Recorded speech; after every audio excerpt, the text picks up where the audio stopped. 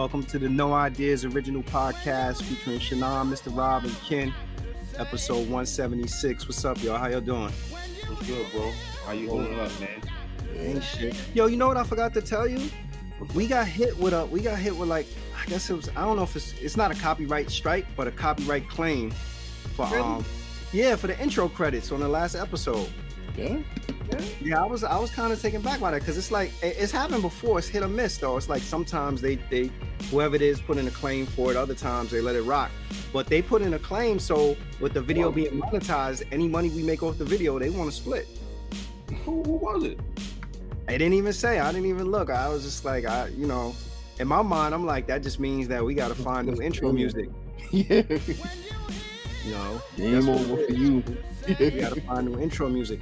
But we got a really good episode tonight with a dope MC, a dope artist. We got Mr. Midaz the Beats, dope writer too. Yeah. Joining us. Peace. What's up, Midaz? Your mic is muted. Unmute your mic. Yep, unmute it. You gotta unmute yourself. But while we waiting for Midaz, I know y'all had an opportunity to listen to some of the music. I was listening to the last Mohicans. Yo, he definitely got some crazy wordplay. Yes, still got muted. His wordplay is crazy, man. Yeah. Yeah, it has just switched to my other shit. I'm back. There you go. Yo, so welcome to the podcast, man. We appreciate you pulling up. Peace. Yo, let me ask you right off the rip. So, he's talking behind the scenes. You were saying, originally New York, spent time in Maryland, but Orlando is home now, right? Yeah, for sure. What's the hip hop? And I don't know how long you've been down in Orlando, so you can let us know. How long? A long time, 20 years. 20 years. What's the hip hop scene like in Orlando, down in Orlando, and how did you get the name Midaz the Beast? Yeah, so I get that first question all the time. People are very fascinated by what hip hop is in Orlando. Yeah. So to me, it's funny because it made me feel like, damn, like people really like. So let me reverse the question before I ask it, because I actually got this question a bunch of times. What do you think? Why is that question so interesting to everybody? What's the perception? I mean, when you think of Orlando, you think of Disney. That's what you think. That's one, and it's interesting to me because it's like there are certain areas you think about in the trajectory of hip hop that's like staples. You like, New York had a run. You start thinking about Atlanta. You think the South, you may think like New Orleans. You're gonna think the West Coast. You're gonna think LA. If I think Florida, I'm like, all right, Miami. But then Orlando, I'm like, what's going on in Orlando? Take me to Orlando. What are the streets like in Orlando, son? So look, it's interesting because the thing about Orlando is, Florida is a retirement state. Right. A lot of people move to Florida to retire. So there's a New York, Florida thing. Oh, I got you. There's a New York, Orlando thing. There's a New York, Tampa thing. There's a New York, Miami thing. Right.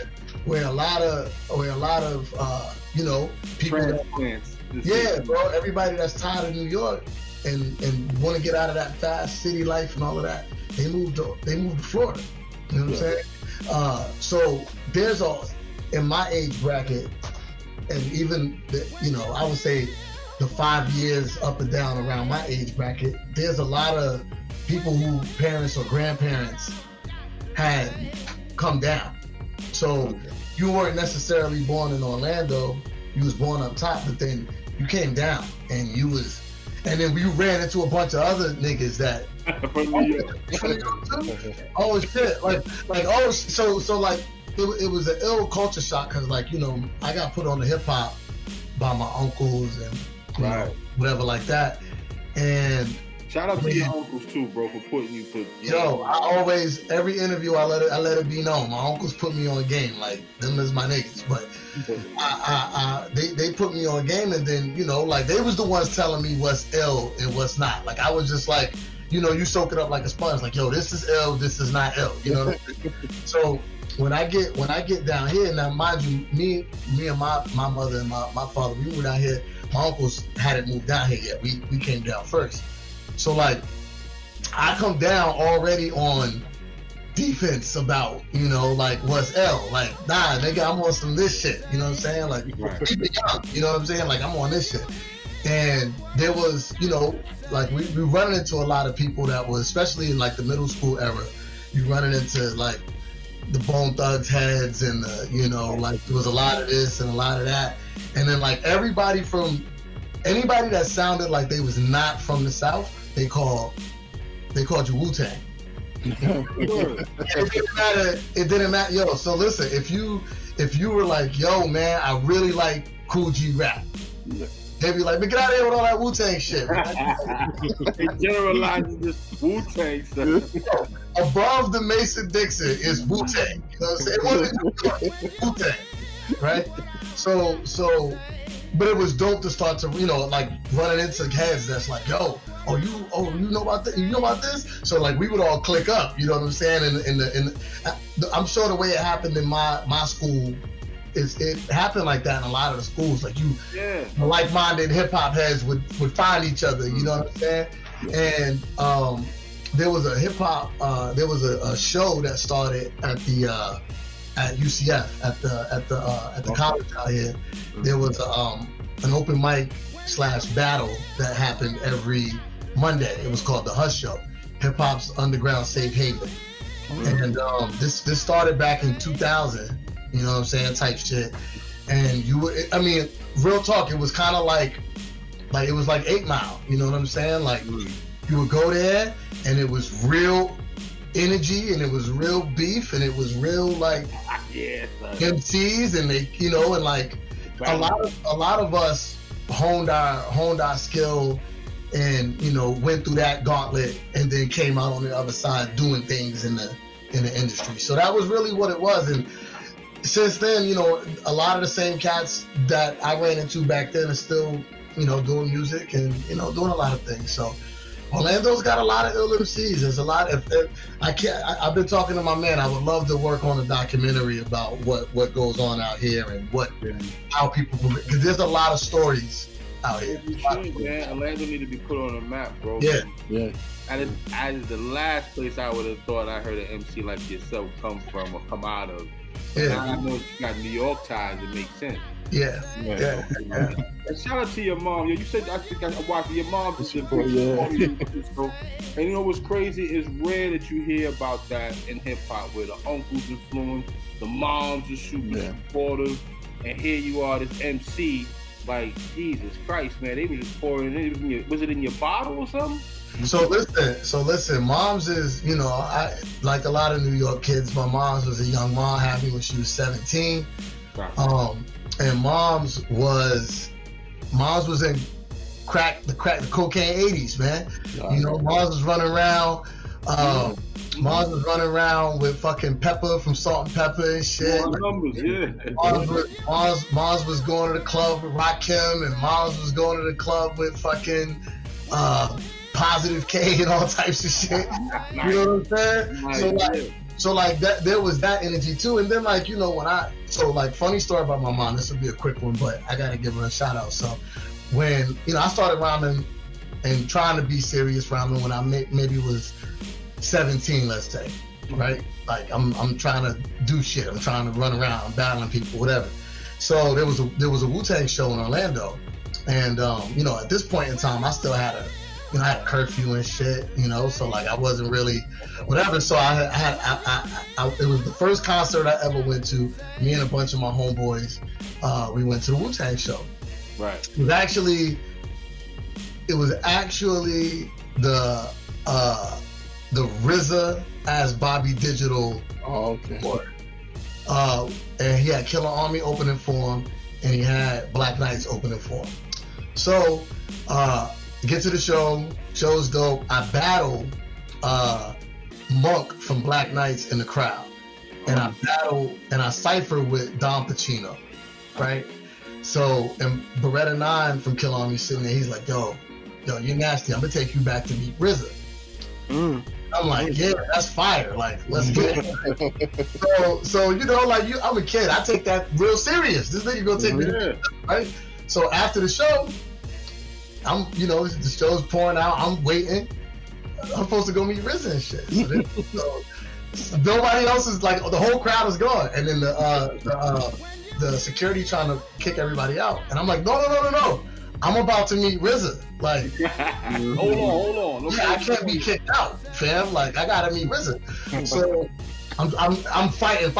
Then I see Beretta 9. He with one of the girls we came with. She was 2 years older than us, right? So I'm 17, she like 19, 20.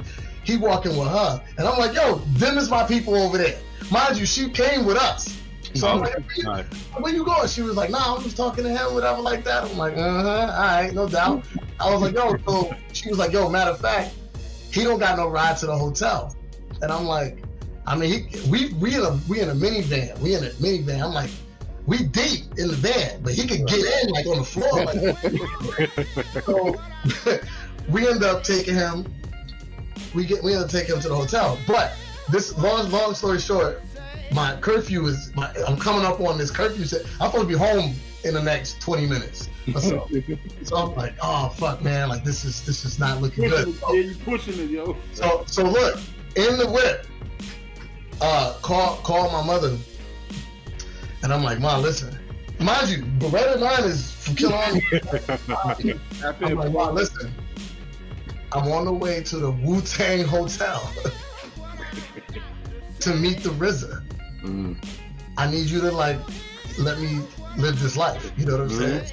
And she was like, nah, do your thing. Let me know what happened when you get there. Wow. You know what I'm saying? Like, that's how I was getting it. Listen, that's man, cool. You got a crazy hip hop story, bro. You gotta let that be known, man. Yeah, no, there's a lot, man. There's a lot. That's good stuff, man. Hey, y'all. Hey, man. So, man, I listened to your stuff, man. You got a lot of clever and wit with your stuff, man. Which I'm loving it, because that's not like what we get a chance to hear most of the stuff that's coming out now. So I'm gonna ask you a question. You might have heard this question. Is there any of these young cats or different people that you could actually say you rock with that? Young cats? Yeah. Look at his face. I'm dig too deep. I mean, you know what? It's painful. All right, so like the niggas that I would want to be big, like they not even young no more type shit. Like I fuck with Migos and shit. Like I like, but they not young niggas. Yeah, they not. I got you. Yeah, that's a good one. I'll take that. But I like, you know what, bro? Like I like flavor. So like whatever sauce it is, if it's flavorful sauce, like I'm with the shits. But the sauce gotta be flavorful though. And I think some of the miss with a lot of this new shit is that the sauce don't be flavorful. It be different, but it don't be flavorful. Ain't got no seasoning. It ain't got no seasoning, and I need seasoning. I need flavor, you know. And like I'll keep it a buck. It's real tough to get into a lot of stuff. And I'll tell you, the worst of it be the underground shit, like the indies. That's the most trash of the shit. Like it would be tough to get into a lot of the newer stuff. I'm not gonna fight. It's funny you mentioned the underground, because I kind of feel like that. I don't know if an underground actually exists anymore. And the reason why I say that is because if you think about what quote unquote would constitute mainstream, it used to be, you know, if you get radio play, you mainstream. But how many artists are actually on the radio now? Like, I don't know what's in rotation in Orlando, but you may get in New York and Connecticut, you may get Drake, Future, Travis Scott, maybe a J. Cole. It's not what it used to be. So is there really, I guess, a disparity between quote unquote underground and mainstream now, or has the playing field even? To me, it's not just underground and mainstream. There's a couple layers. There's layers. You know what I'm saying? So there's your top of the charts guys, right? And then there's like the level under that. You know what I mean? And you could go for a few levels. So like, for instance, right? Like what would you guys consider Griselda to be? I don't consider. I'm probably that middle level. So let's just go with the middle level. So if they're at the middle level, there's a whole army of motherfuckers right under them. So what are they considered? You know what I'm saying? Like they're not on that level. And then there's a whole army of motherfuckers under that level. Yeah. You know what I'm saying? So like there's there's a few rungs to that ladder, and there's probably like names that you could throw around that could be like the name of said ladder. I got you know what I'm saying? Like, I mean, because it's just really interesting. Like, Underground got a lot of guys in underground making. There's a lot. Hold on. Let me ask you this though. Like before, we had a criteria set for what constitutes underground. So what actually constitutes underground now? What is the criteria that makes you underground? Because most people want to be independent. Most people do their own little distribution or whatever it is. A lot of people record themselves, and not too many people playing on the radio. So what's the criteria that makes somebody underground at this point? I think it's probably your. I think the easiest way would be like your social media following. You know what I'm saying? So like, I mean, you look at some guys, man. Like, all right, so like, what's Planet Asia? You know what I'm saying? Like, is he? My nigga, I love Planet Asia. That's Big Bro. Yeah. So like, but that's the question. Like, so what it is? Planet Asia's at 100,000 followers on IG, right? Like across social media, he might have 150,000 followers. Would we consider that like what rung of the ladder is that? And those are questions I don't really know the answer to, but I do think that social media probably plays into that a little bit. Yeah. Wonder if the vernacular is kind of shifting from underground to probably like more like something like purist, like kind of thing. Like maybe the narrative around it is changing a little bit, because I remember before, like Spotify stream probably play into it. You know what I'm saying? Well, we used to have very clear criteria. Used to be like, oh, this dude's a backpack rapper, you know, and it was because they didn't get no spins, or we felt that they didn't sell tons of albums, but ain't nobody selling no albums. No physical copies. But I look at that a little differently, because like the term backpack to me meant you was a nerd rapper. You was around, like when I was growing up, like backpack rappers was common, and it was Talib Kweli and like Black Moon was considered black. See, you know what's funny about that? We didn't consider that backpack in my area. Like to me, backpack meant you was rapping about the black women and wouldn't that be conscious though? Well, yeah, but like that was kind of all like in one thing, right? Yeah. At some point, there was a separation of backpack and conscious. You know what I'm saying? and then, yeah, conscious was more like the incense and that type of shit. And then maybe at that point, Black Moon and shit was like, oh, remember that backpack shit? Like it's crazy how it all like shapes and moves and shit. Yeah, we had criteria was also, you look at the record label, like this person's not on a major record label, they underground, you know. Right. Now like who's on a major? It's just so it's shifted so much to me. And I feel like that a lot of probably the people who would be considered mainstream today may be a little bit envious of the people who would be considered underground or purists, because the people that are underground and purists, I think, have a lot more control of creatively. I think also the purse strings as well, you know, so the push that you probably get from being major is significant, and it helps you get that major look, but I think like the financial benefit of it may not be as great as what people think. And that brings me to the next thing I was wondering, and I was thinking about like, do you get the impression that people that, again, going with this whole thing around like mainstream and underground, do you get the impression that you have a longer shelf life for an artist that may be independent or underground versus a mainstream artist? I think you've got to create a fan base, and you got to create real fans. You know what I'm saying? And if you create real fans, you have longevity. And if you don't, maybe the ceiling could be higher, but you don't have the longevity. You know, that real fans thing, it's real, bro. Like you gotta. There's too many options. You know what I'm saying? Like listeners have too many options. And what I also say is there's a lot of listeners that aren't fans. So some of the numbers are hollow. You know what I'm saying? Like my sister who is, I think, maybe 11 or 12 years younger than me. She's not a real music fan. You know what I'm saying? And I mean, that's no shade to her, but she's just not a real music fan. She likes music. You know what I'm saying? But she don't give a fuck about music in no real way. right? So like now she probably super contributes to some Spotify numbers of some spot. You know what I'm saying? But she ain't no real fan. She ain't buying nothing. She's not going to no concert. She's not, you know what I'm saying? So like sometimes I think some of the numbers can be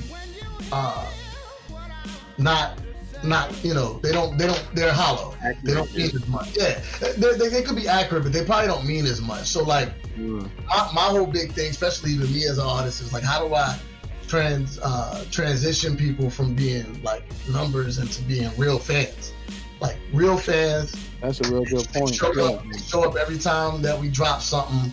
Right. You know, they interact, whatever the case may be. But how do you locate those people? You know what I'm saying? How do you get them to find you? You know, that's more of the thing to me, I think. Yeah, that's a great point. You know, it makes me think. Sorry, Rob. This last I was gonna piggyback over what you said. Finish. Yeah, it makes me think about though. Like again, going back to the purist thing. Like we had Master Ace on the show before, and he was talking about how he you know, like how well he performs overseas versus how his shows look here.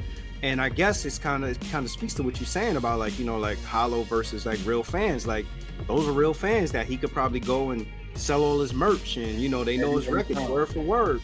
You know, so, and you know, I kind of feel like that there may be a longer shelf life for people that are independent or maybe purists or maybe underground artists versus the mainstream dude who pop. They have one record, they tour the country one time with it. You know, unless you have a super big record, you know, eventually it's going to dry out, and that's it for you. Well, but to that same point though, to your earlier point, I think everybody, it's one industry in a way that it probably never had been before nowadays. Like we're all playing the same game now. Yeah. You know what I'm saying? Like we're all on Spotify. We're all on, you know, we're all on the same DSPs. Like, right.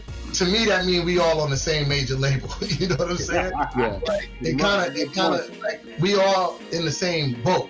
Now our reach as far as, you know, like who could find us is different, but you know, like it's kind of one game that you're just trying to level up in. I think before there was a couple games, you know what I'm saying? Like, because there were different outlets in that way. So I don't know, it's tough. I will say though, man, like it's really difficult to it's difficult to stand out when every single person on the planet has the opportunity to be an artist. That's like, a great point. The technology part of it, I talk about this all the time with people. The technology really changed music in ways that I don't think people really understand. Like, all right, so Bet, right? When you was Sam Cooke, right? And you wanted to make a song, you had to A, be talented, B, know of a studio, C, know musicians that you could go to the studio with, right?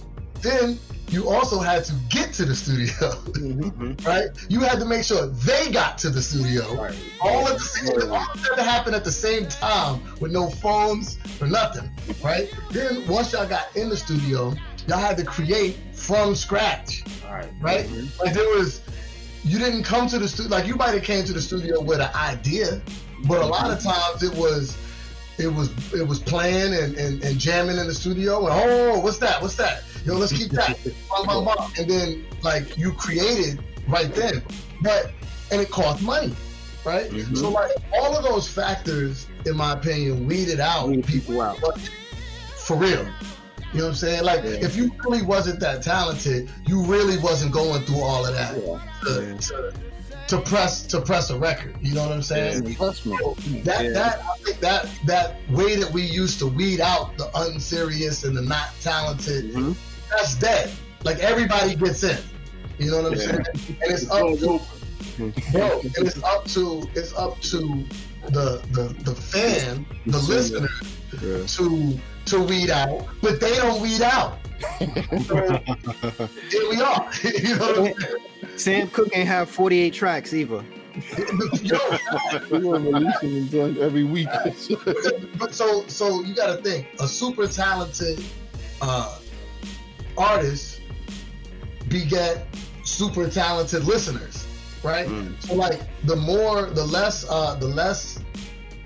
untalented or less talented artists that permeate, imagine how many millions more untrained listeners there are that can boost them up, and now you're fighting uphill with legitimate art. You know what I'm saying? Like, my sister, no shade there, like she wouldn't be able to tell the fucking difference, bro. She don't, you know what I mean? Is it jamming to me? Right. And interest is what creates fans. And we're speaking about fans and and purists and locating these individuals. How do we do that? How do we do that as a creative? Creating these lanes for people to come and pay attention to our music, and specifically for you, you know, when was it when you hearing words and similes and metaphors and all of that? What was in there when you was hearing that made you want to become an MC, and more importantly, make you write so competitive? That's a good question.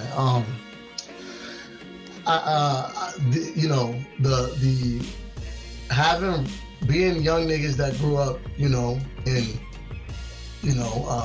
impoverished and all of that type of shit. Like, we always had older homies to look up to and all that type of shit. And like, my uncles them niggas was lit to me. You know what I'm saying? Like, my uncles was lit. My uncle had the 93 Diamante. He was out here. Yeah, I was like, yo, I'm trying to be like this nigga, right? Listen, like Diamante. No, son, it was like the cream deal. Classic whip right there. I used to be like, I need to have a Diamante. Like, this has to happen. But like, like I would get into my uncle's car, and I feel like these experiences, I mean, I don't know, I'm not a kid now, but I feel like these experiences aren't the same, I would get in my uncle's car, and that, like, getting in my uncle's car was so lit. Like, I don't think niggas understand, like, oh, your uncle gonna take you. Word? Like, oh, shit. Like, you're right? Yeah, like, yo, what we doing? And then I would get in the car, and then my uncle was playing music I wouldn't hear nowhere else. You know what I'm saying? Like, I would get in my car, and I'm hearing, I fucking. I'm like, what is this? This is mad. What is this shit, right? And he put me on game. He like, yo, so this is Nas. You know what I'm saying? Like, he knew, but yo, he's ill. Like, yo, peep what he did right here. I'm a kid. I'm like, oh shit, like, that's what's up. Yeah. So like, I guess that's me saying I was able to get schooled to what was what to listen for. You know what I'm saying? And even going a little bit deeper than that, like my uncle, I grew up a Michael Jackson head, like everybody grew up a Michael Jackson head, right? But my uncle was a Prince head, and my uncle was really about like, yeah, but Prince play all the musicians. I mean, he play all the instruments, and he's singing all the different, octaves, and he's putting me on to like, all right, you got to understand the talent. You got to understand what's ill, not just what you hear, but like understand what's ill. Yeah, like understand why it's ill. You know what I'm saying? Like not just that it's ill, but why it's ill. You know what I'm saying?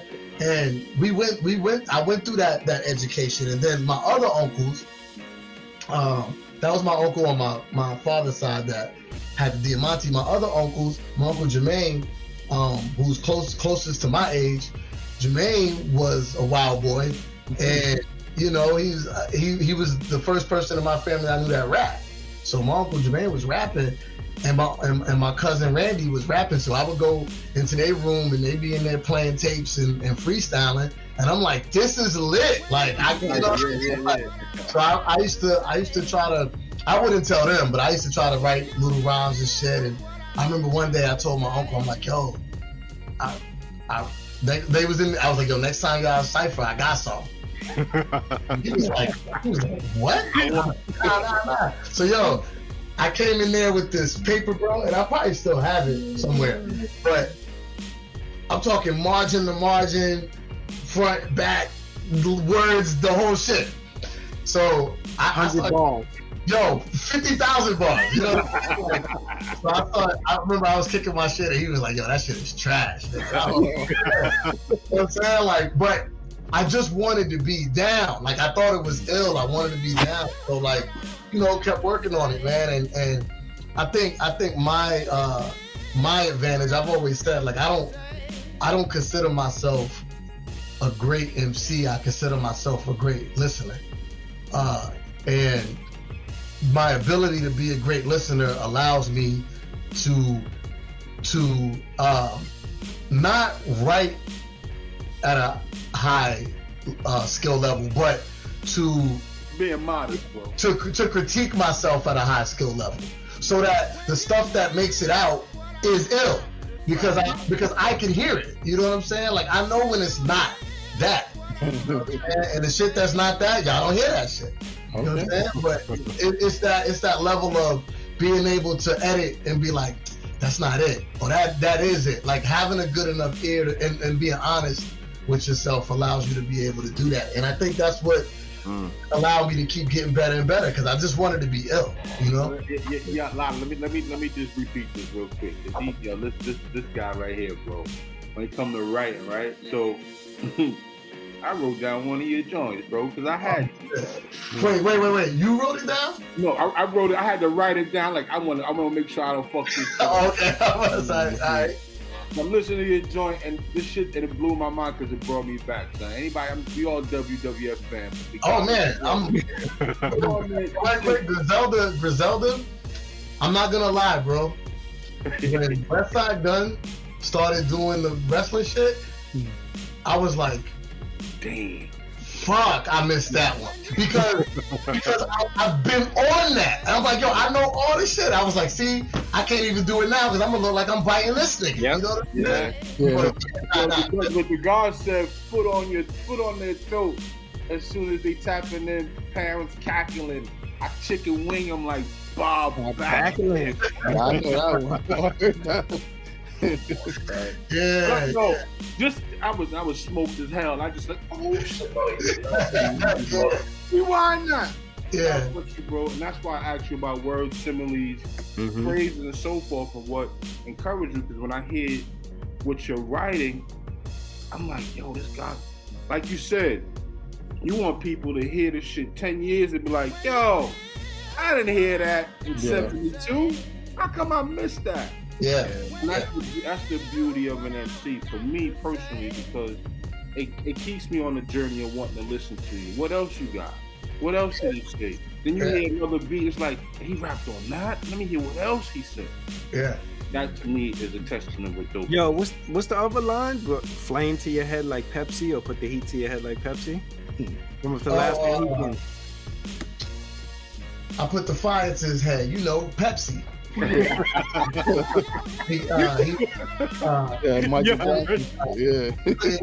put the fire to his head, Pepsi. He wouldn't dance, now he dance quick. No Nestle.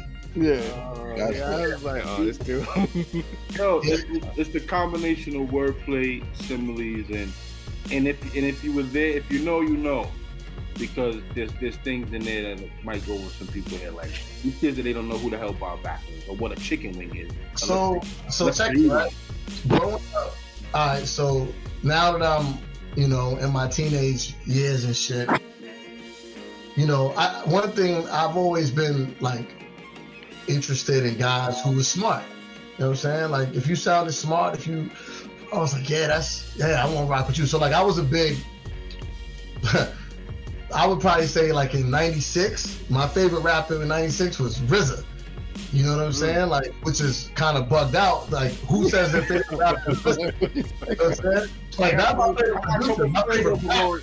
Yeah, I got a couple friends on RZA, like, nah, fuck everybody else, I love RZA. No, because he just sounded dumb smart, bro. Like, I was like, yo, this nigga knows everything. You know what I'm saying? Like, and just, I think growing up listening to the Nas's and listening to the RZAs and just different MCs, the Rakims and everybody that I had the opportunity to be exposed to, and then you're listening to music that's above your grade level, so I don't know what they're talking about.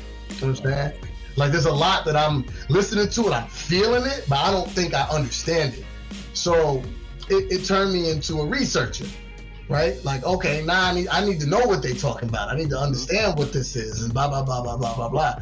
And just kind of melding all of those things kind of into developing my own, my own style. And it took me a while, you know what I'm saying? Like, if you were if you were privy to some of the music I was making in the early 2000s, you know, it's a different set of circumstances, you know what I'm saying?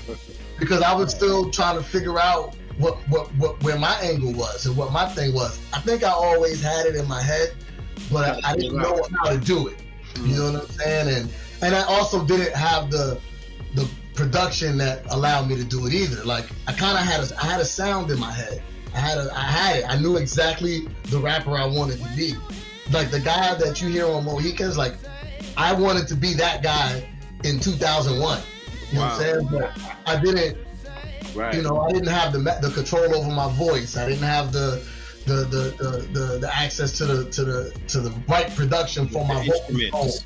Yeah, all of that, right? So like it took me and it took me a lot of years of performing and being in front of crowds and like kind of just understanding like, okay, this works, this don't, this works, this don't, you know, and figuring out what's my right tempo to rap to, and you know, what's the right cadence, all of that. Yeah. But in all of that, the through line was I gotta be the illest nigga. Like my goal is to be the illest nigga. Like let's not get it fucked up. And even to this day, it don't. I'm gonna keep it a stack. It don't really help. That mentality is not helpful in 2023, right? Because everybody wants to feel like, oh, you know, like I don't like when people be like, nah, yo, be humble. Fuck all that. Fuck humble, nigga. I'm out to murder these niggas. Everybody gotta die, nigga. I don't give a fuck. And that's not community shit. You know, it's a sport though. You know, yo, it's a sport. Yeah. It's the same way you get on the court. It's a sport. But you know what? I respect it because think about it. Just in the conversation we having right now, you level set. So you're not out there putting shit out saying that everything you do is the greatest. You listen to them and be like, nah, that ain't it. There's people that's out there that everything they think they do is the greatest shit. And we know it's not, but they don't feel that way. Right. You got passion and you like, if you could recognize that ain't it and move forward, then you putting that foot forward out there. Well, and you know, one thing I'll add to that is what you could tell me this album is not your favorite, this song is not your favorite. That's fine. What nobody will ever tell me is you not nice. You didn't bar out on that. No. Every joint gets murdered. Like let's not play funny with that. Like every joint gets murdered. And I even sometimes try to evoke it. Like I'll pull it out. Like, you know, it's funny, man. I had an interview the other day, and the nigga was like, yo, you know, there was a couple MCs in the room, and I had not ever met any of these niggas. So he was just like, yo, so like, what you trying to do? I'm like, murder all these niggas. Like everybody's got that. And it was a weird energy in the room, obviously, but like, yo. And I feel good about it because I know what I do. I know, like what I always tell people is the bravado of being a super MC is that, yeah, but I'm in the gym though. So like, I know what I do. Like, so I feel very confident in how I gets busy because I know the time I put in. I know the work I put in. I know the dedication I put to it. I know the years behind it. I know the 10,000 hours twice over. Like, so yeah, now I'm talking shit about it. So what's up? You know what I mean? So like that's kind of the energy that I'm on. Yeah. But you've been feeling it for years though. Cause I went back. I'm looking at some stuff. I'm like the 2013 Wordsworth performance. I'm like, that's wow. Yeah, you like that one, right? Shout out my guy Wordsworth. Yeah, that was crazy right there. I'm like, damn. And had the interview right after the performance. Right in the streets, son. Right in the streets. Yeah. I watched the interview where you talked about producers overproducing, and I'm guessing that's where the concept of loops 1 and loops 2 came from. But and I kind of feel like in the same vein as you, like I think that producers sometimes can overproduce. But from your perspective, I'm just interested in knowing like what constitutes overproduction. Good question, Shao.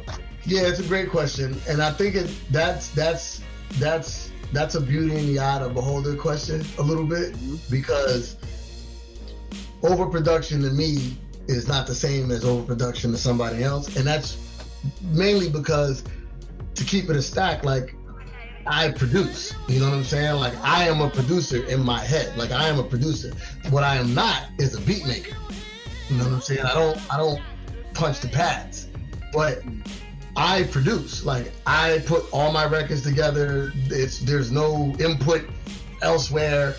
If you hear samples, intros, outros, this, that, like, all of that comes out of my head. You know what I'm saying? Mm-hmm. So, like, I need the space to be creative.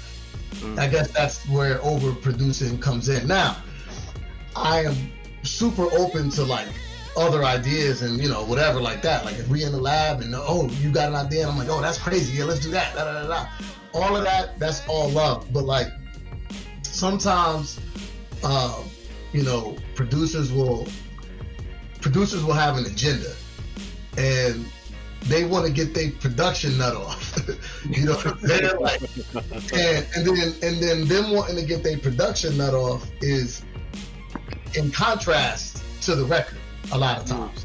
You know what I'm saying? So, like, there's and to give producers some credit, me probably trying to get my rhyme nut off do the same thing. Right? So, like, it's about us finding a happy medium between, like, building for the song and not so much for the skill of it, I guess you could say. Two creatives going back and forth and trying to figure out how you can mesh things together. Yeah. But I will say, just to answer your question a different way, what I learned about myself is that I have, first of all, I need space. And second, you know, when you have a voice, like the kind of voice that I have, like, I just need records that aren't so busy. You know, my voice is an instrument in itself. You know, so, like, the busier the record, the more difficult it is for me to play. I need more of a canvas to lay on, I guess you could say. Yeah.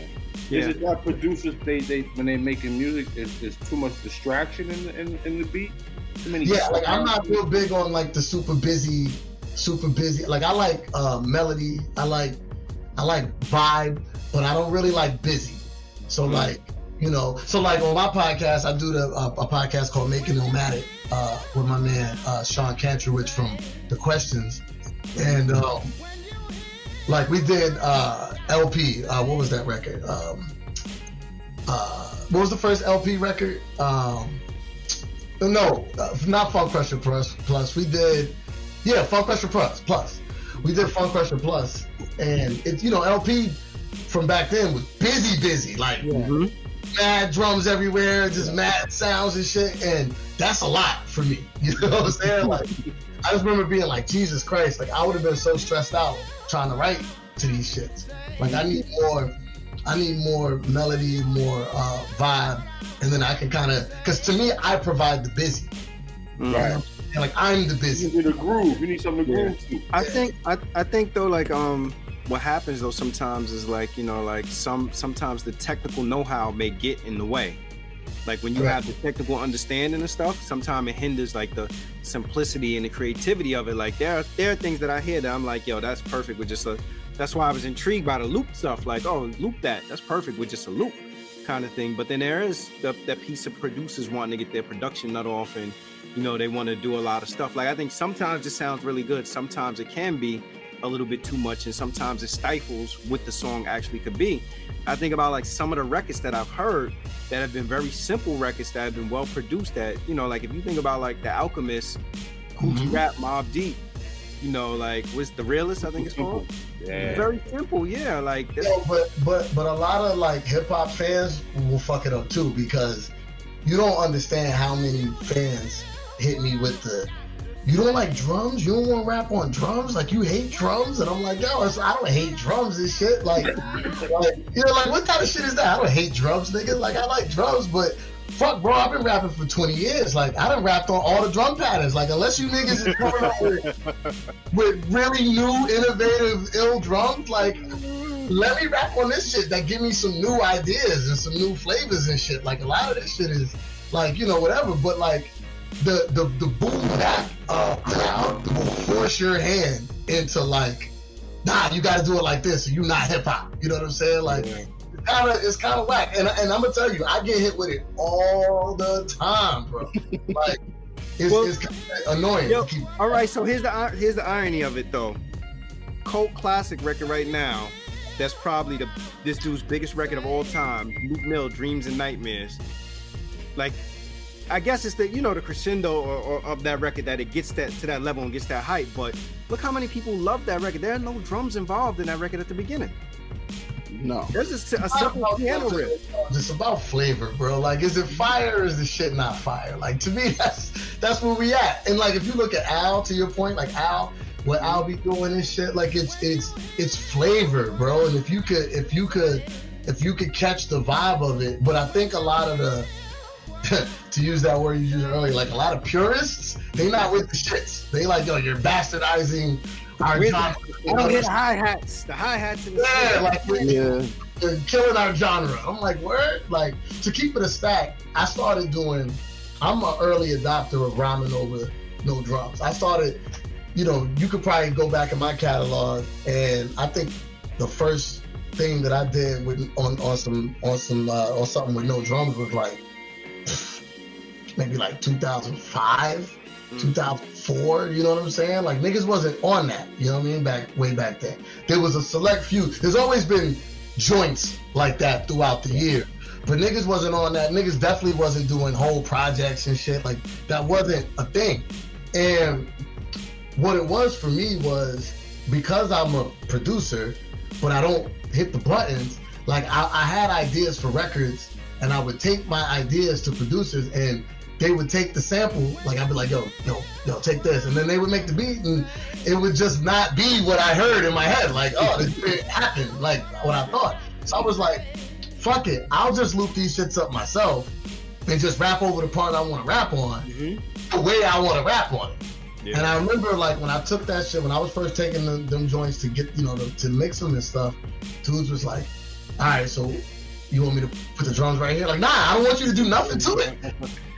Like, it's where it needs to be. It's the way it is. You know what's a crazy loop? Like, I think about, like, Solidify for me that, okay, it could just be whatever. Remember, Ghost had the joint over the Delphonics?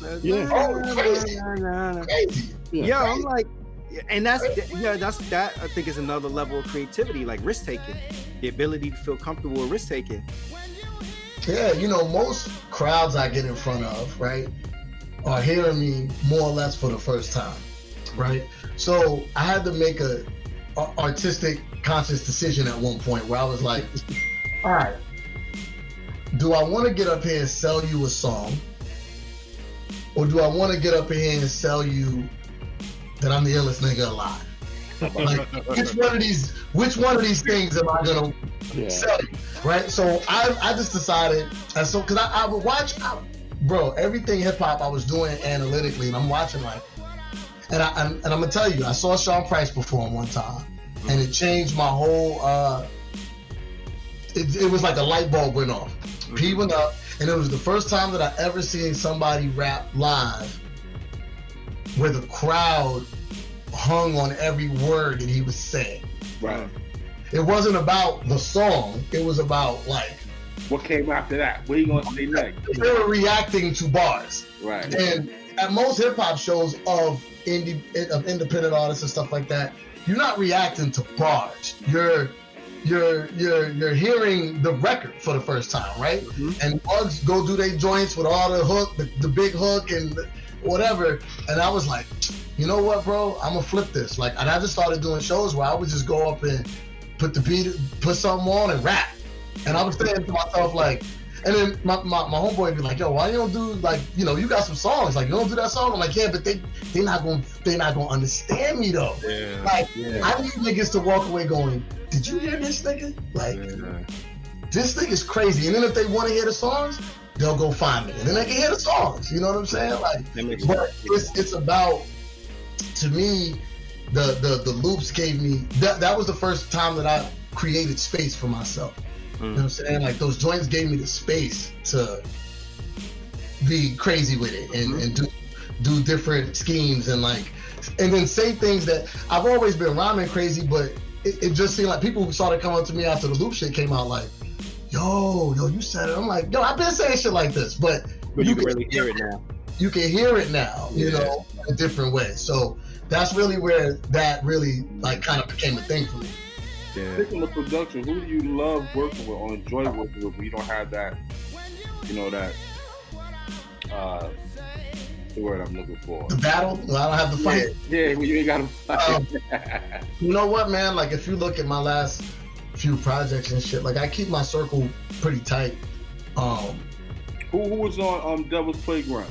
So Devil's Playground is my man Deli Digger, and that's like kind of my main. There's a lot, yeah. I've heard that's a dope. I like.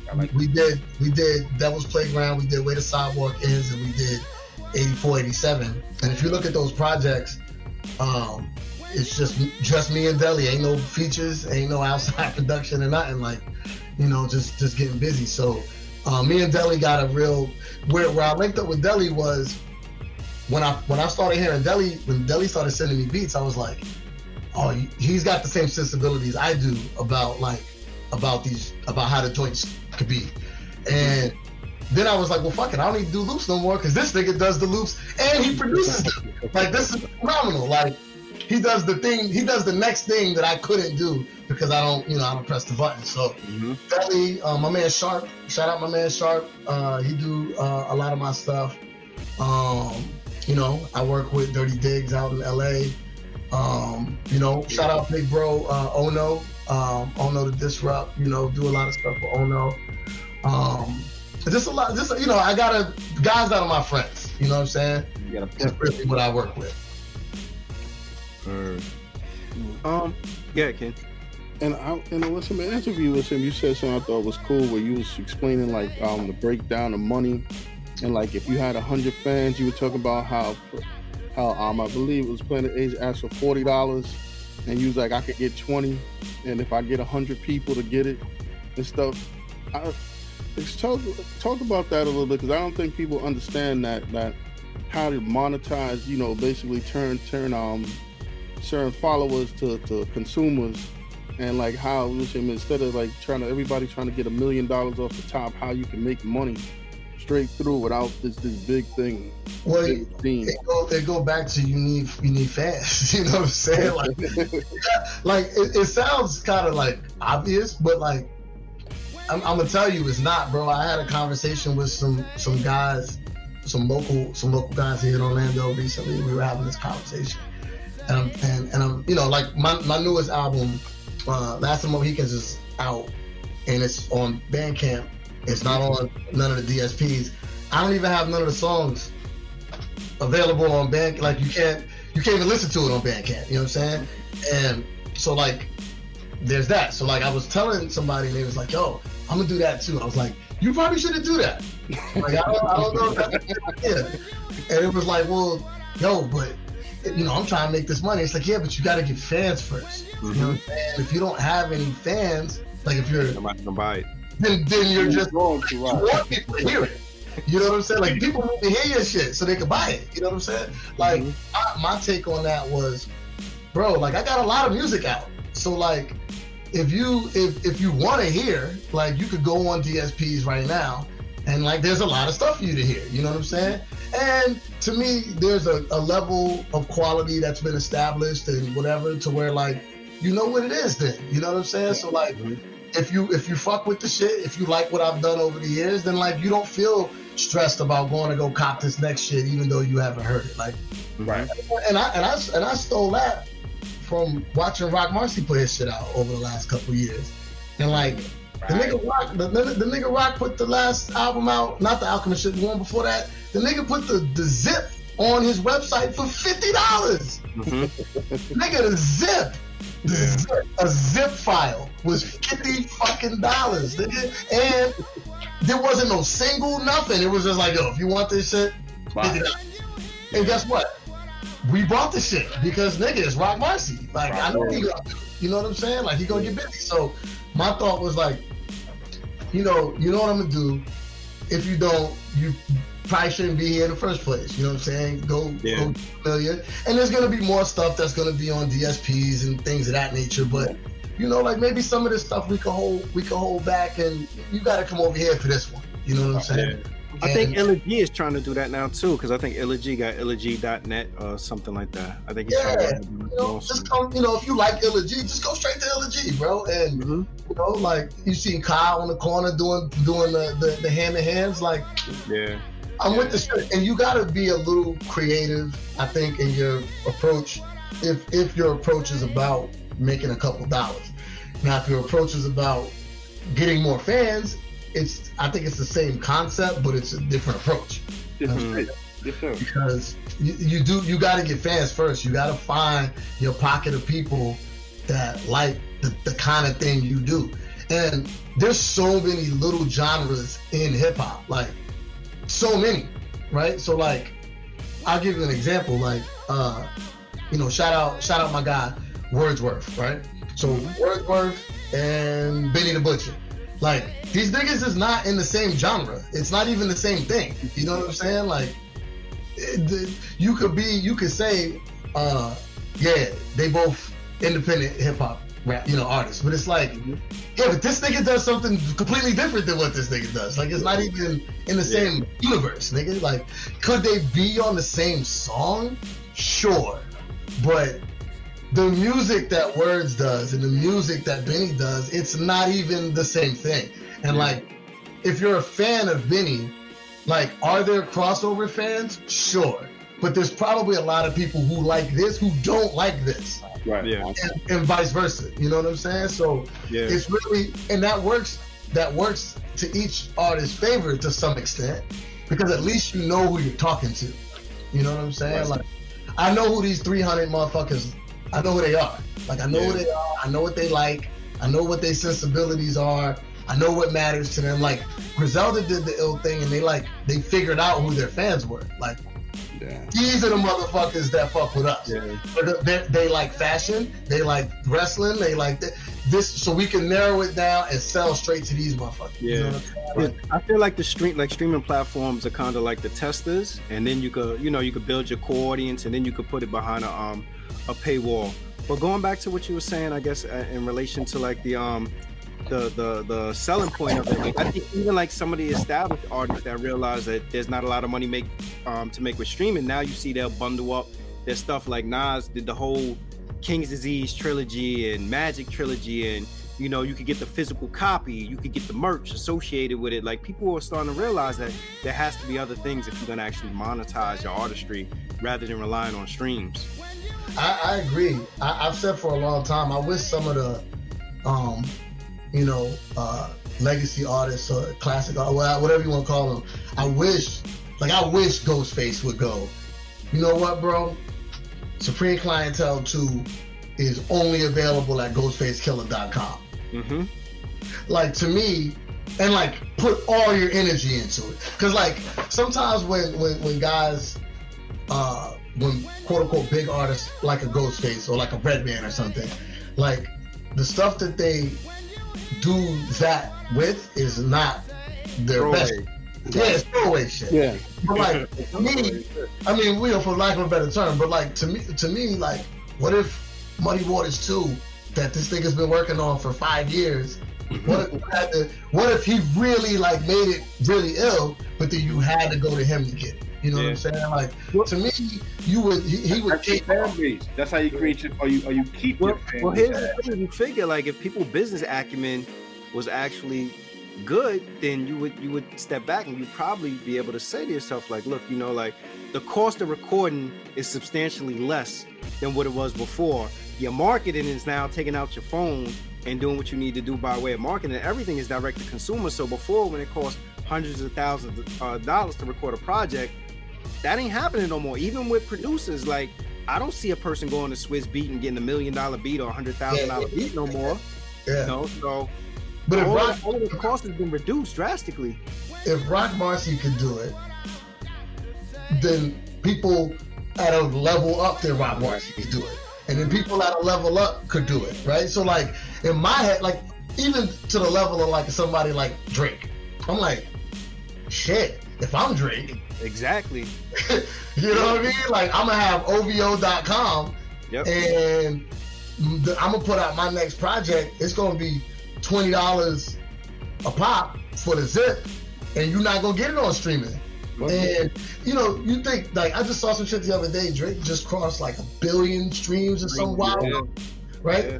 What if, obviously, if he did that album on OVO.com, it's not gonna do 1 billion, right? But like,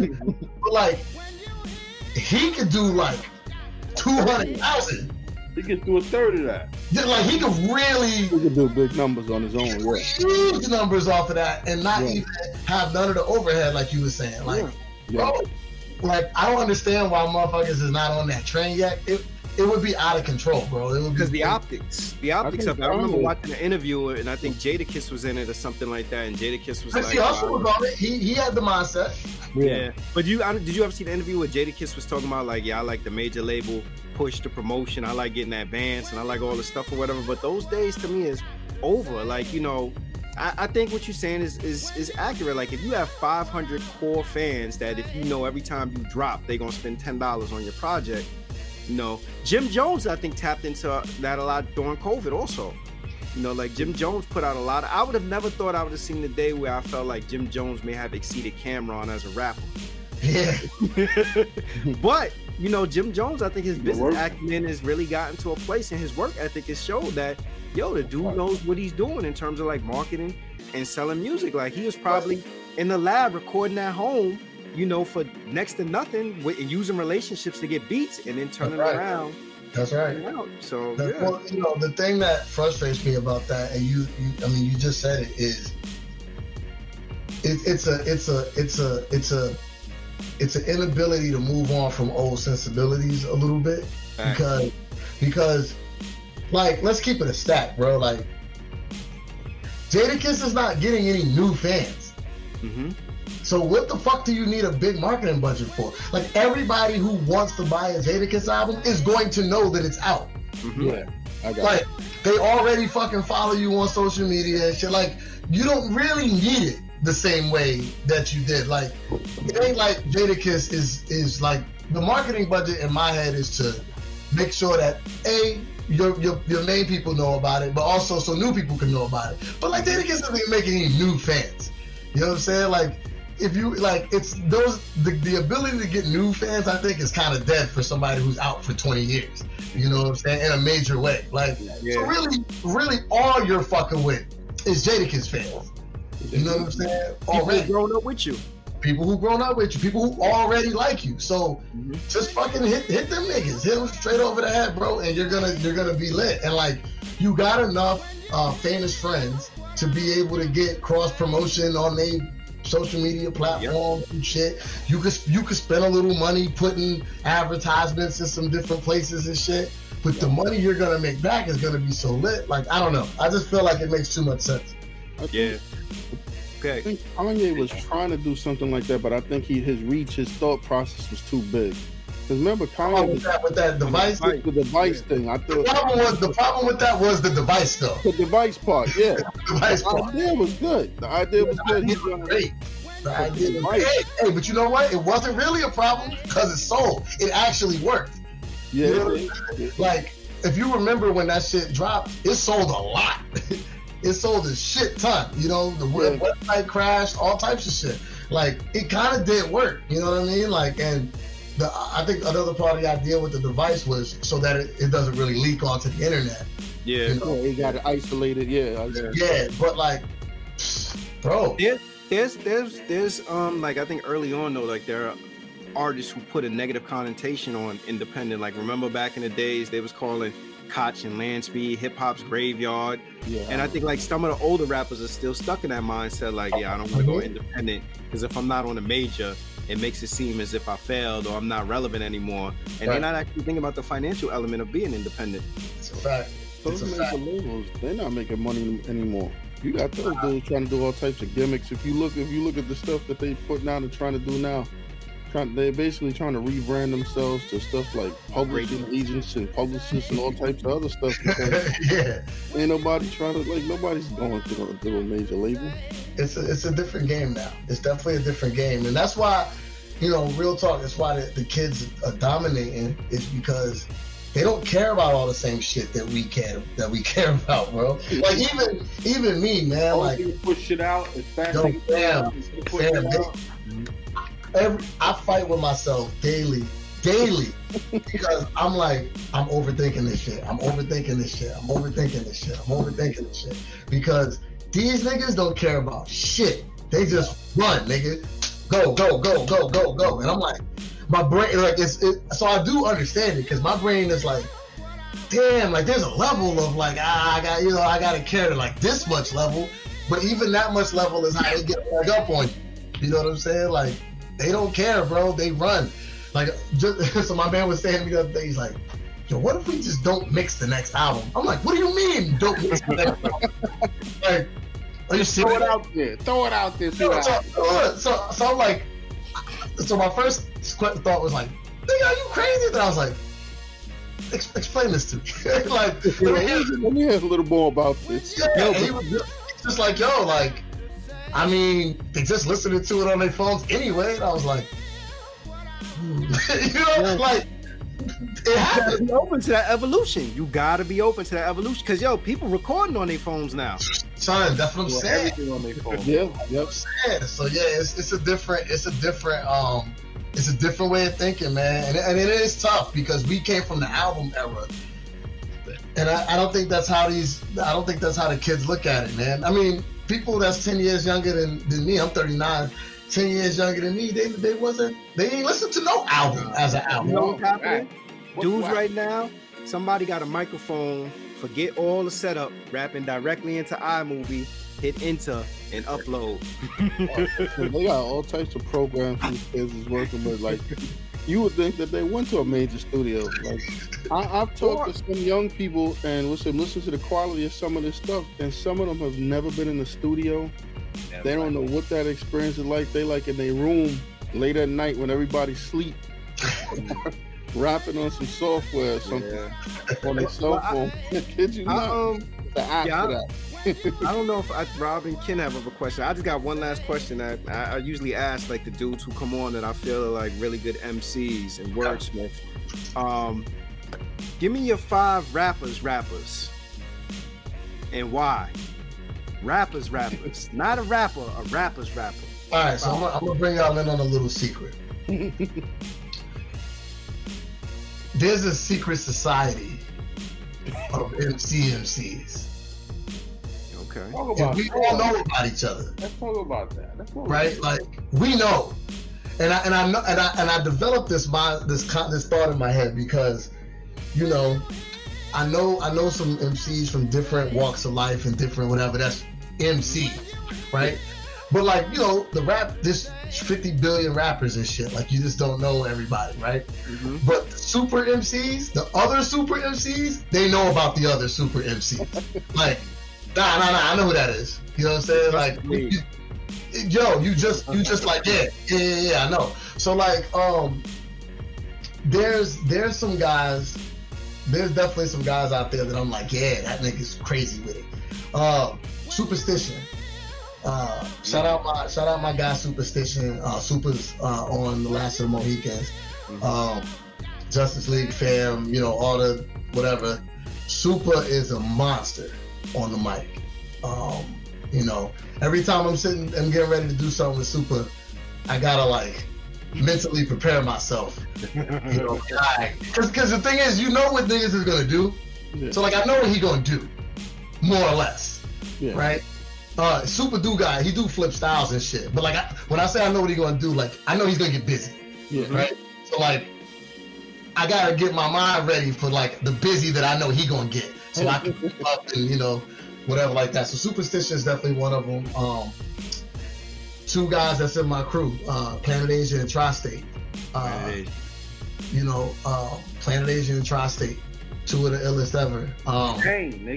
Chain, you know, all day. Whenever Tri-State send me a verse, I almost don't even want to open this shit. We gonna make it work. Yeah, man, because I'll be like, this nigga Tri-State, bro, like, god damn. So he's crazy with it. And then of course PA is the god, you know, he's a legend. And every time Planet Asia makes rap look so easy, it's not even fair. So I would say them 3 guys for sure. I would throw Rock Marcy on that list. Rock is this. His story is dope, man. The whole flip mode that workout and the busters on the block and all that. Yeah. And he was always super nasty. Like if you go way back, like his style has evolved and changed and twisted and whatever. What hasn't changed is he's always been super nasty. You know what I'm saying? And he's just a killer. He's just so good. He's so good at rapping. I had somebody else in my head. Who was it? I said Super, Tri-State. Oh, and I would add Elzai to that list. Elzai, wow. I would add Elzai to that list. Ain't shit. Elzai. Yeah. I just did a joint with Elzai over a Ono beat. See, this is crazy. Yo, what are your thoughts on Sahai? All right, so Sahai is crazy with it, but I'm gonna keep it a stack. Like his flavor don't touch me the right way. I got it. So like I'm a sucker for LMCs, but I'm more of a sucker for flavor than LMCs. Like I would choose flavor over lyrics every day of the week, twice on Sunday, right? So like I'd rather do a song with Old Dirty Bastard than do a song with Sahai. And I get you. I just want spirit and flavor. Not to say that Sahai don't have spirit or flavor. It's just not my cup of tea spirit. So like when it don't touch me like that, I don't give a fuck what lyric tricks you're doing. Like it just don't move me. You know what I'm saying? But that's look, bro, I don't watch battle rap. You know what I'm saying? Like I don't watch battle rap at all. I have no interest in it. I don't know what's going on. I don't know who these niggas are, nothing. Sometimes guys will be playing like, yo, peep this scheme in this bar. I'm like, get this shit out of here, man. I don't hear that shit because to me it's not music, and I like music. You know what I'm saying? Like I'm not a poet for poet's sake. You know what I'm saying? Like, I like music, nigga. You know what I'm saying? I want to hear. I'm not a poet for poet's I want to hear a song. I want to hear fucking some. Yeah, that's like one of the biggest criticisms that battle rappers take, that they can't make a good song. Yeah. Well, you know what's funny? I don't even know what kind of songs they make or don't make. They don't be good. I'm saying I don't want to watch them acapella rap. You know what I'm saying? Like I'm not with the shit. And I came up battling, but we was freestyling over beats. You know what I'm saying? Like, and we was coming up doing freestyle over beats, but like that whole like, I just don't care about I don't care about lyrics that much. You know what I'm saying? Like I care about lyrics. I'm a lyricist, but I don't care about lyrics that much. You know what I'm saying? Like Jesus Christ, I still want to flavor out, bro. Like I still want to. Well, if you think about it, like what you're saying with Sahai, like to me, Sahai is definitely lyrical, but Sahai is not. He's not a dude that really moves the needle in terms of you hear him, you be like, damn, the wordplay is crazy, but there's nothing really there that makes him creates any kind of distinction other than this dude is just really nice at putting words together, kind of thing. And really, all I've heard of Sahai, in all honesty, is like radio freestyles, right? And every time I've heard one, I'm like, oh God, this motherfucker is out of control. But none of it made me go look him up to hear the songs. Yeah, the songs are not good. Same thing. What's my man that rap real hard? RJ Payne. RJ Payne. Right? Which, by the way, I don't know if RJ Payne tunes into y'all shit or not, but I got a message for RJ Payne, which is my aunt told me that he's my cousin apparently. So I was just like, word? She's like, yo, you know RJ Payne? Like, you rap, right? You know RJ Payne? I'm like, how the fuck do you know RJ Payne and shit? He's like, that's your cousin. You know your aunt on the other side. You know how that shit go and shit like that. So RJ Payne, you my cousin, B. You know what I mean? Holla at the kid. But like RJ Payne like goes crazy on the radio, right? I haven't turned that into listening to the joints yet. You know what I'm saying? And I think he goes crazy on the radio. Like every time I hear a freestyle, I'm like, this dude is going bananas. But I don't know. There's just a thing to translate that into now I want to hear the records. Yeah. And I even fight with that myself because I don't want to be this lyricist where you don't want to hear the songs. I got you. Yeah. You know what I'm saying? Like I want you to feel like you can listen to the records and not get beat up with the raps.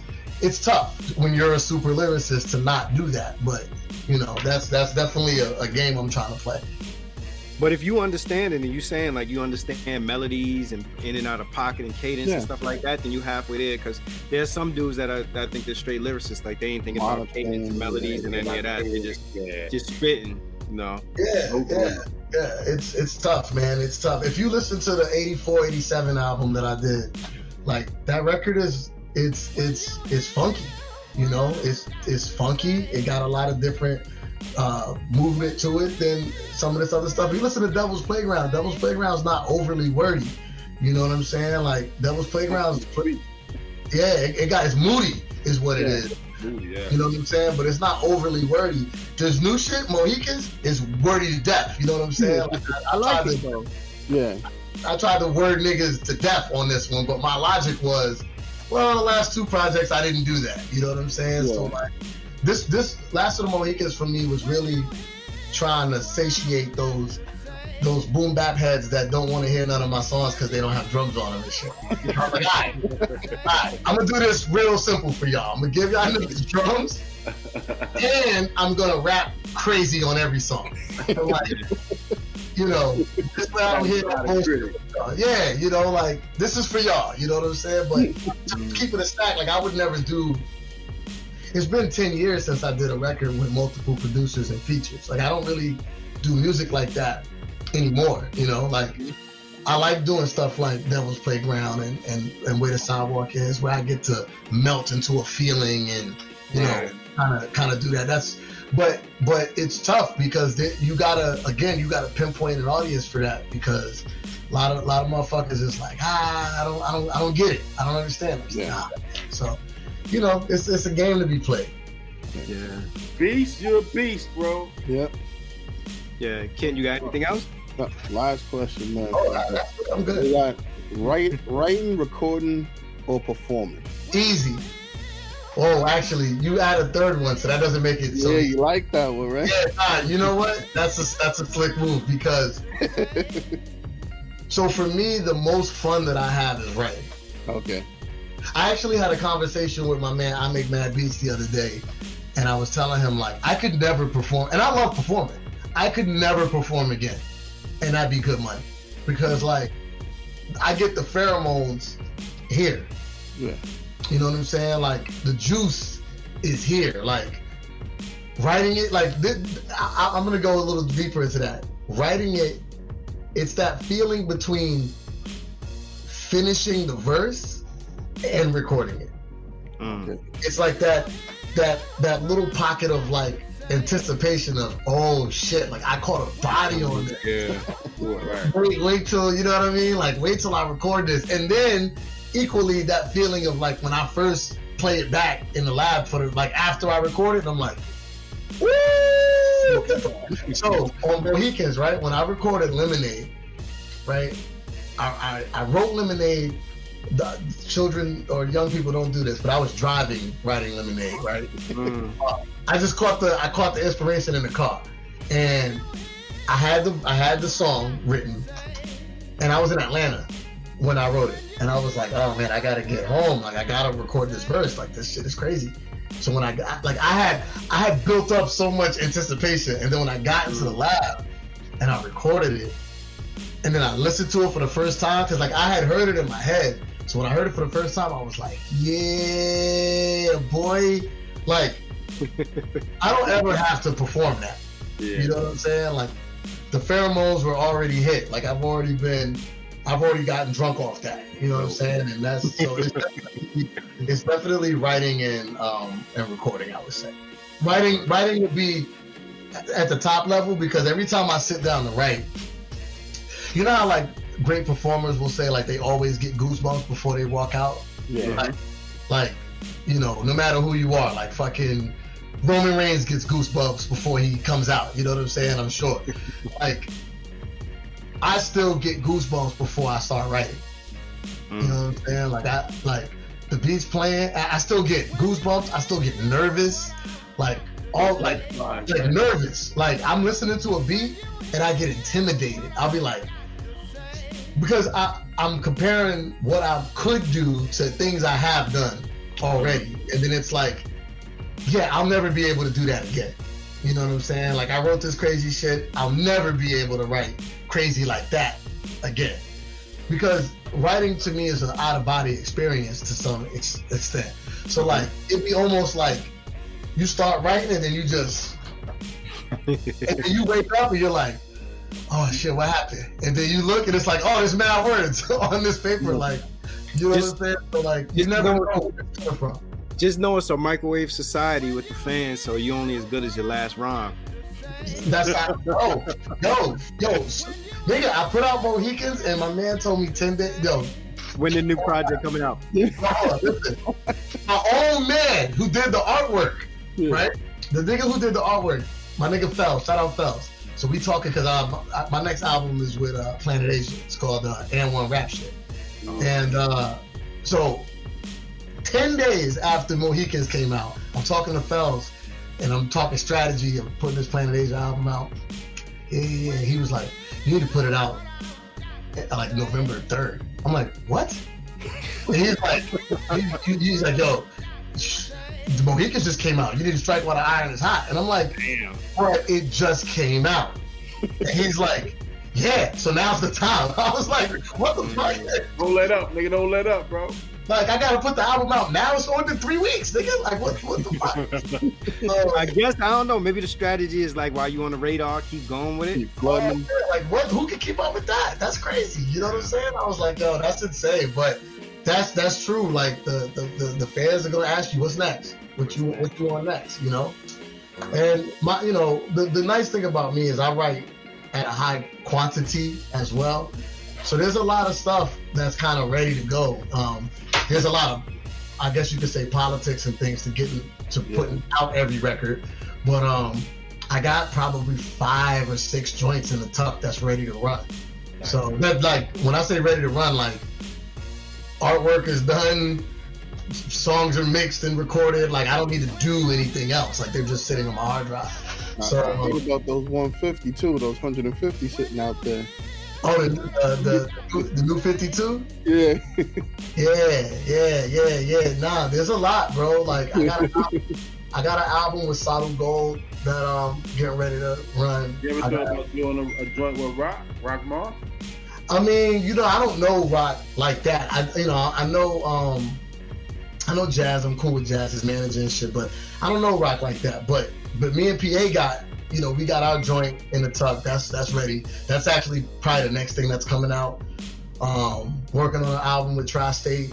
Me and Tri-State got the same birthday, so that's kind of a ill, synergy right there. I got a project with my man Sharp coming up, and then me and Deli gonna do our follow up to Playground, and a couple things. I was in Brooklyn for a show with my man K Burns the other day and did a 3-track EP while I was up there with my man Biz that's probably coming out Tuesday or Wednesday. So, just trying to stay busy, man, and keep running these things out. I need niggas to understand that they cannot fuck with me on this mic. And I decided the only way to let that be known is to just keep busting these raps off, man. Yo, I don't know any other way to close out than with that. That's a mic drop moment right there. Yo, we got your IG. You got your IG on the screen, but if anybody else wanted to get in contact with you, any other way, how would they go about doing it? Yeah, I mean, the best way is just to hit me on the IG. That's a good way to hit me, or DM me or whatever like that. Midnight Society Music is midnightsocietymusic.net is where the album is at. Gold Chain Music all day. Just come find me. For producers, I'm not soliciting for no beats. So, producers be in my DMs all the time. Like, yo, I'm gonna send you beats. Don't send me no beats. I'm straight. I got more beats than I could ever rap on in my life. You know what I mean? Like, hold them shits over there. But if you're doing a project and you need a feature or whatever like that, the DM is a good way to go. But people be wanting to give me beats for me. Like, I don't need any beats. Like, I'm super straight. Like, I can't rap on all the beats I have, bro. Like, I got folders and folders and folders of really ill beats. Like, it's just who has the time to rap on 70,000 beats? You know what I'm saying? So like, just chill. We appreciate you, man. Thanks for pulling up and joining the podcast, ladies and gentlemen. Midaz the Beast. Sulu, everybody. We'll catch you next week. Big love. Thank you, guys. Thank you.